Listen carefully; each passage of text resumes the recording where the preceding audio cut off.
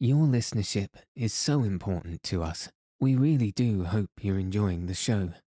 If you're able to leave a review on Apple Podcasts, it would be enormously helpful in allowing us to reach more people and help them get a good night's sleep. So is following us on Apple Podcasts, Spotify, and any other podcast player that you use.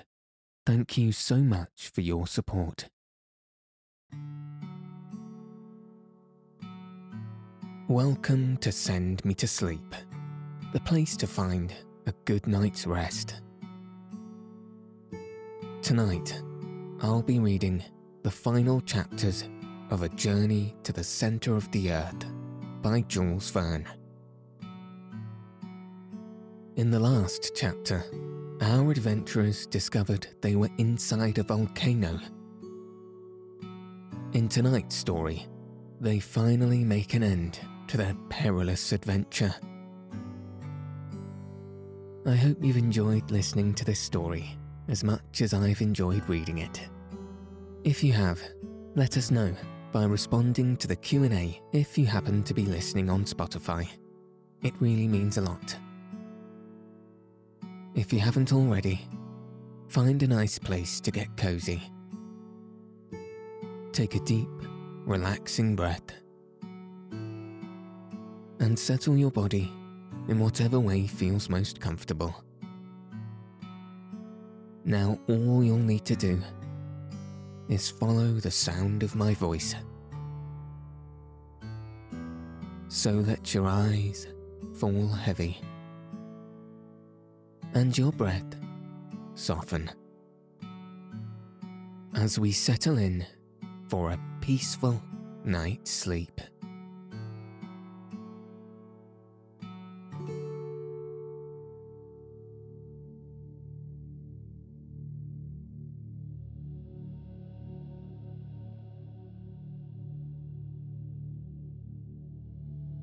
Chapter 43. Daylight at last. When I opened my eyes, I felt the hand of the guide clutching me firmly by the belt. With his other hand, he supported my uncle. I was not grievously wounded, but bruised all over in the most remarkable manner. After a moment, I looked around and found that I was lying down on the slope of a mountain, not 2 yards from a yawning gulf into which I should have fallen had I made the slightest false step. Hans had saved me from death while I rolled insensible on the flanks of the crater. "Where are we?" dreamily asked my uncle, who literally appeared to be disgusted at having returned to Earth. The Eiderdown hunter simply shrugged his shoulders as a mark of total ignorance. "In Iceland," said I, not positively, but interrogatively. "Nay," said Hans. "How do you mean?" cried the professor. "No. What are your reasons?" "Hans is wrong," said I, rising. After all the innumerable surprises of this journey, a yet more singular one was reserved to us. By extensive and widespread glaciers in the midst of the arid deserts of the extreme northern regions, beneath the full rays of a polar sky, beyond the highest latitudes. But contrary to all expectations, I, my uncle, and the Icelander were cast upon the slope of a mountain, calcined by the burning rays of a sun which was literally baking us with its fires. I could not believe my eyes, but the actual heat which affected my body allowed me no chance of doubting. We came out of the crater half naked, and the radiant star from which we had asked nothing for 2 months was good enough to be prodigal to us of light and warmth. A light and warmth we could easily have dispensed with. When our eyes were accustomed to the light we had lost sight of so long, I used them to rectify the errors of my imagination. Whatever happened, we should have been at Spitzbergen, and I was in no humour to yield to anything but the most absolute proof. After some delay, the professor spoke. "Hem," he said, in a hesitating kind of way. "It really does not look like Iceland. But supposing it were the island of Jan Mayen," I ventured to observe. "Not in the least, my boy. This is not one of the volcanoes of the north, with its hills of granite and its crown of snow. Nevertheless—" Look, my boy," said the professor, as dogmatically as usual. Right above our heads, at a great height, opened the crater of the volcano, from which escaped, from 1/4 of an hour to the other, with a very loud explosion, a lofty jet of flame mingled with pumice stone, cinders, and lava. I could feel the convulsions of nature in the mountain, which breathed like a huge whale, throwing up from time to time fire and air through its enormous vents. Below, and floating along a slope of considerable angularity, the stream of eruptive matter spread away to a depth which did not give the volcano a height of 300 fathoms. Its base disappeared in a perfect forest of green trees, among which I perceived olives, figs, and vines loaded with rich grapes. Certainly this was not the ordinary aspect of the Arctic regions. About that there could not be the slightest doubt.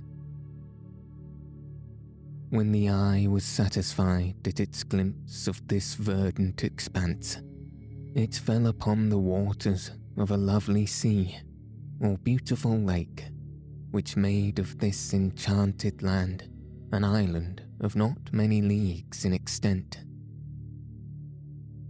On the side of the rising sun was to be seen a little port crowded with houses, and near which the boats and vessels of peculiar build were floating upon azure waves. Beyond, groups of islands rose above the liquid plain, so numerous and close together as to resemble a vast beehive. Some presented the appearance of blue mountains of harmonious conformation. Upon others, much more distant, there appeared a prodigiously lofty cone, above the summit of which hung dark and heavy clouds. Towards the north, an immense expanse of water sparkled beneath the solar rays, occasionally allowing the extremity of a mast or the convexity of a sail bellying to the wind to be seen. The unexpected character of such a scene added 100-fold to its marvellous beauties. "Where can we be?" I asked, speaking in a low and solemn voice.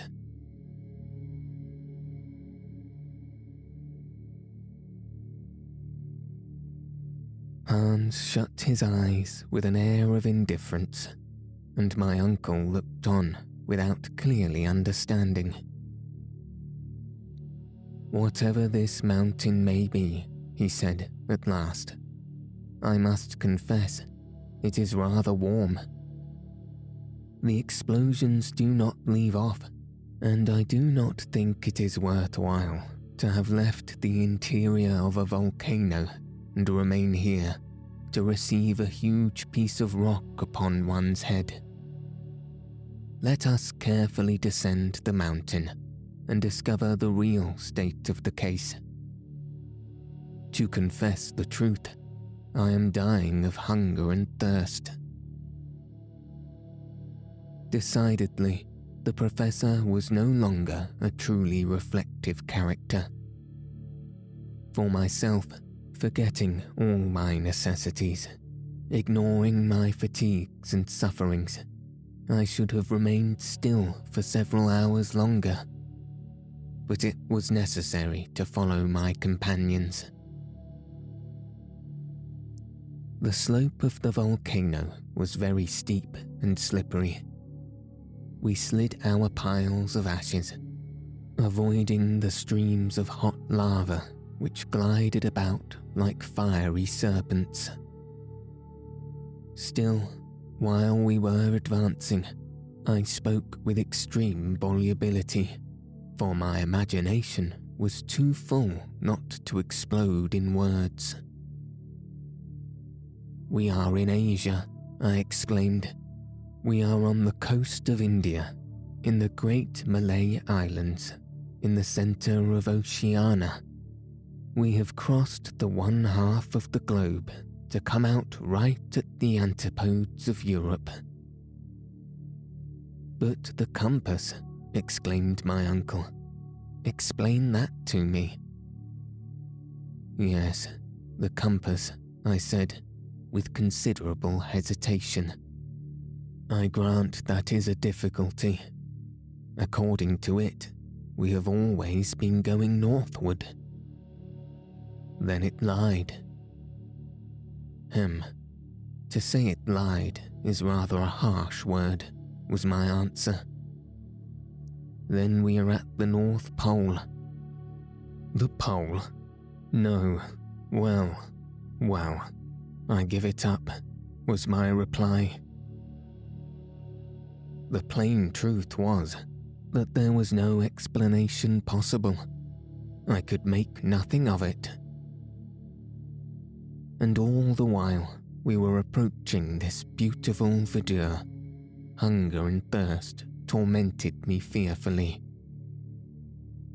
Happily, after 2 long hours' march, a beautiful country spread out before us, covered by olives, pomegranates, and vines, which appeared to belong to anybody and everybody. In any event, in the state of destitution into which we had fallen, we were not in a mood to ponder too scrupulously. What delight it was to press these delicious fruits to our lips, and to bite at grapes and pomegranates fresh from the vine. Not far off, under the delicious shade of some trees, I discovered a spring of fresh water in which we voluptuously laved our faces, hands and feet. While we were all giving way to the delights of new-found pleasures, a little child appeared between 2 tufted olive trees. "Ah," cried I, "an inhabitant of this happy country." The little fellow was poorly dressed, weak and suffering, and appeared terribly alarmed at our presence. Half naked, with tangled, matted, and ragged beards, we did look supremely ill-favoured, and unless the country was a bandit land, we were not likely to alarm the inhabitants. Just as the boy was about to take his heels, Hans ran after him and brought him back, despite his cries and kicks. My uncle tried to look as gentle as possible, and spoke then in German. "What is the name of this mountain, my friend?" The child made no reply. "Good," said my uncle, with a very positive air of conviction. "We are not in Germany." He then made the same demand in English, of which language he was an excellent scholar. The child shook his head and made no reply. I began to be considerably puzzled. "Is he dumb?" cried the professor, who was rather proud of his polyglot knowledge of languages, and made the same demand in French. The boy only stared in his face. "I must perforce try him in Italian," said my uncle with a shrug. "Dove noi siamo?" "Yes, tell me where we are," I added impatiently and eagerly. Again, the boy remained silent. "My fine fellow, do you or do you not mean to speak?" cried my uncle, who began to get angry. He shook him and spoke another dialect of Italian language. "Come si noma questa isola?" "What is the name of this island?" "Stromboli," replied the rickety little shepherd, dashing away from Hans and disappearing into the olive groves. We thought little enough about him. Stromboli. What effect on the imagination did these few words produce? We were in the centre of the Mediterranean, amidst the eastern archipelago of mythical memory, in the ancient Strongylos, where Aeolus kept the wind and the tempest chained up, and those blue mountains which rose towards the rising sun were the mountains of Calabria.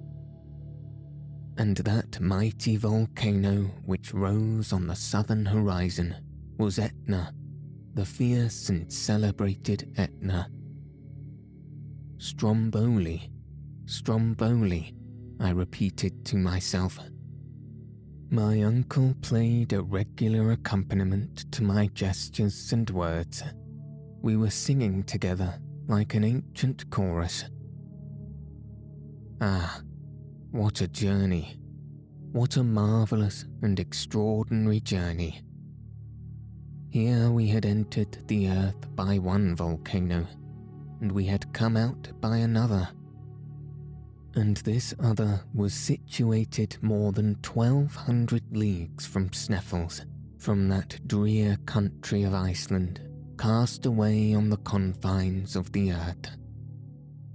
The wondrous changes of this expedition had transported us to the most harmonious and beautiful of earthly lands.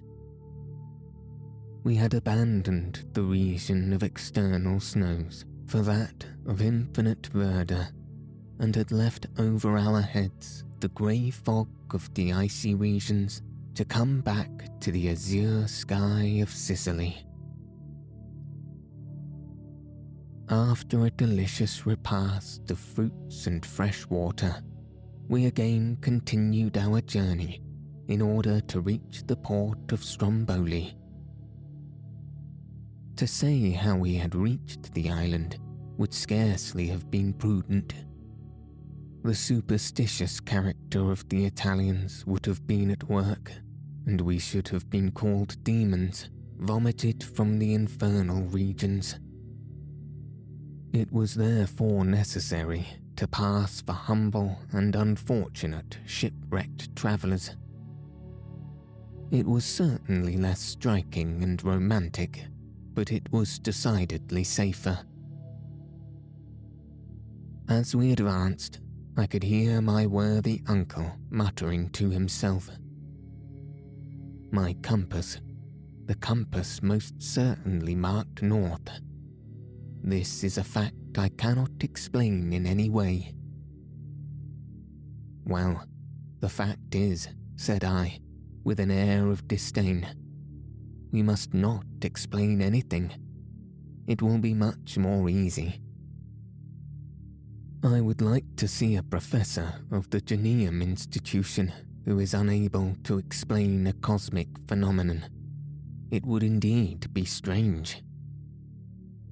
And speaking thus, half naked, my uncle, his leathern purse round his loins and his spectacles upon his nose, became once more the terrible professor of mineralogy.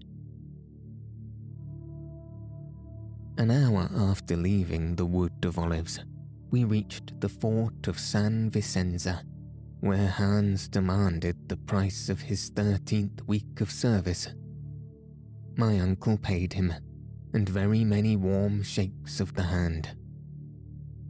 At that moment, if he did not indeed quite share our natural emotion, he allowed his feelings so far to give way as to indulge in an extraordinary expression for him. With the tips of his 2 fingers, he gently pressed our hands and smiled.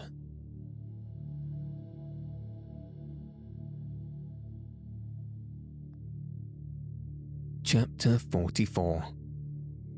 The journey ended.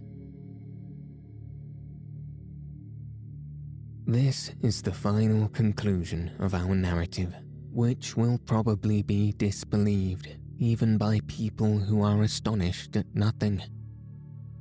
I am, however, armed at all points against human incredulity. We were kindly received by the Strombolite fishermen, who treated us as shipwrecked travellers. They gave us clothes and food. After a delay of 48 hours, on the 30th of September, a little vessel took us to Messina, where a few days of delightful and complete repose restored us to ourselves. On Friday, the 4th of October, we embarked on the Volturne, one of the postal packets of the Imperial Messengers of France, and 3 days later, we landed in Marseilles, having no other care on our mind but that of our precious but erratic compass.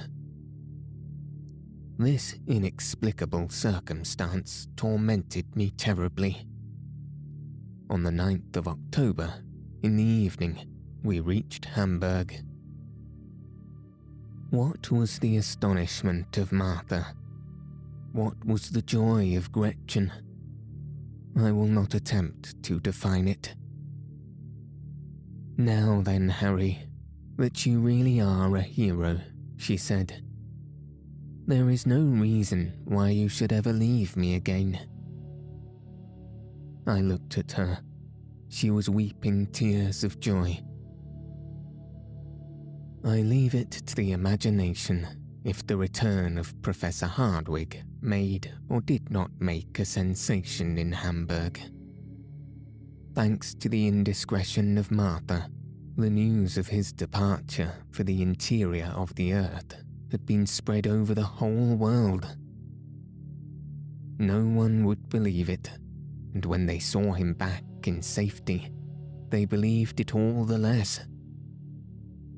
But the presence of Hans and many stray scraps of information by degrees modified public opinion.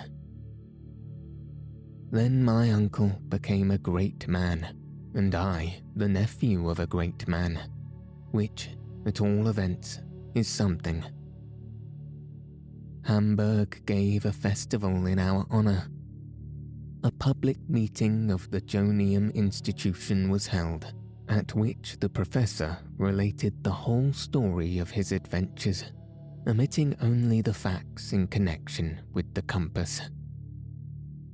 That same day, he deposited in the archives of the town the document he found written by Saknussemm, and he expressed his great regret that circumstances, stronger than his will, did not allow him to follow the Icelandic traveller's track into the very centre of the earth.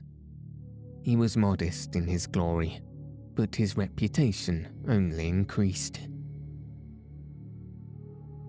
So much honour necessarily created for him many envious enemies. Of course they existed, and as his theories, supported by certain facts, contradicted the system of science upon the question of central heat, he maintained his own views both with pen and speech against the learned of every country. Although I still believe in the theory of central heat, I confess that certain circumstances, hitherto very ill-defined, may modify the laws of such natural phenomena. At the moment when these questions were being discussed with interest, my uncle received a rude shock, one that he felt very much. Hans, despite everything he could say to the contrary, quitted Hamburg. The man to whom we owed so much would not allow us to pay our deep debt of gratitude. He was taken with nostalgia, a love for his Icelandic home. "Farewell," said he one day, and with this one short word of adieu, he started for Reykjavik, which he soon reached in safety. We were deeply attached to our brave eider duck hunter. His absence will never cause him to be forgotten by those whose lives he saved, and I hope at not some distant day to see him again. To conclude, I may say that our journey into the interior of the earth created an enormous sensation throughout the civilized world. It was translated and printed in many languages. All the leading journals published extracts from it, which were commentated, discussed, attacked, and supported with equal animation by those who believed in its episodes and by those who were utterly incredulous. Wonderful. My uncle enjoyed during his lifetime all the glory he deserved, and he was even offered a large sum of money by Mr. Barnum to exhibit himself in the United States, while I am credibly informed by a traveller that he is to be seen in waxwork at Madame Tussaud's. But one care preyed upon his mind, a care which rendered him very unhappy. One fact remained inexplicable, that of the compass. For a learned man to be baffled by such an inexplicable phenomena was very aggravating. But heaven was merciful, and in the end my uncle was happy. One day, while he put some minerals belonging to his collection in order, I fell upon the famous compass and examined it keenly. For 6 months it had lain unnoticed and untouched. I looked at it with curiosity, which soon became surprise. I gave a loud cry. The professor, who was at hand, soon joined me. "What is the matter?" he cried. "The compass." "What then?"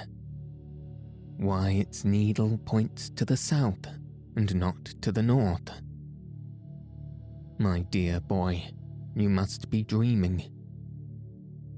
"I'm not dreaming. See, the poles are changed." "Changed?" My uncle put on his spectacles, examined the instrument, and leaped with joy, shaking the whole house. A clear light fell upon our minds. "Here it is," he cried, as soon as he had recovered the use of his speech. "After we had once passed Cape Saknussemm, the needle of this compass pointed to the southward instead of the northward. Evidently. Our error is now easily explained. But to what phenomenon do we owe this alteration in the needle? Nothing more simple. Explain yourself, my boy. I am on thorns. During the storm, upon the central sea, the ball of fire which made a magnet of the iron in our raft turned our compass topsy-turvy. Ah, cried the professor, with a loud and ringing laugh. It was a trick of that inexplicable electricity. From that hour, my uncle was the happiest of learned men, and the happiest of ordinary mortals. For my pretty Verland girl, abdicating her position as ward, took her place in the house in the Königstrasse, in the double quality of niece and wife. We now scarcely mention that her uncle was the illustrious Professor Hardwigg, corresponding member of all the scientific, geological, mineralogical, and geographical societies of the 5 parts of the globe.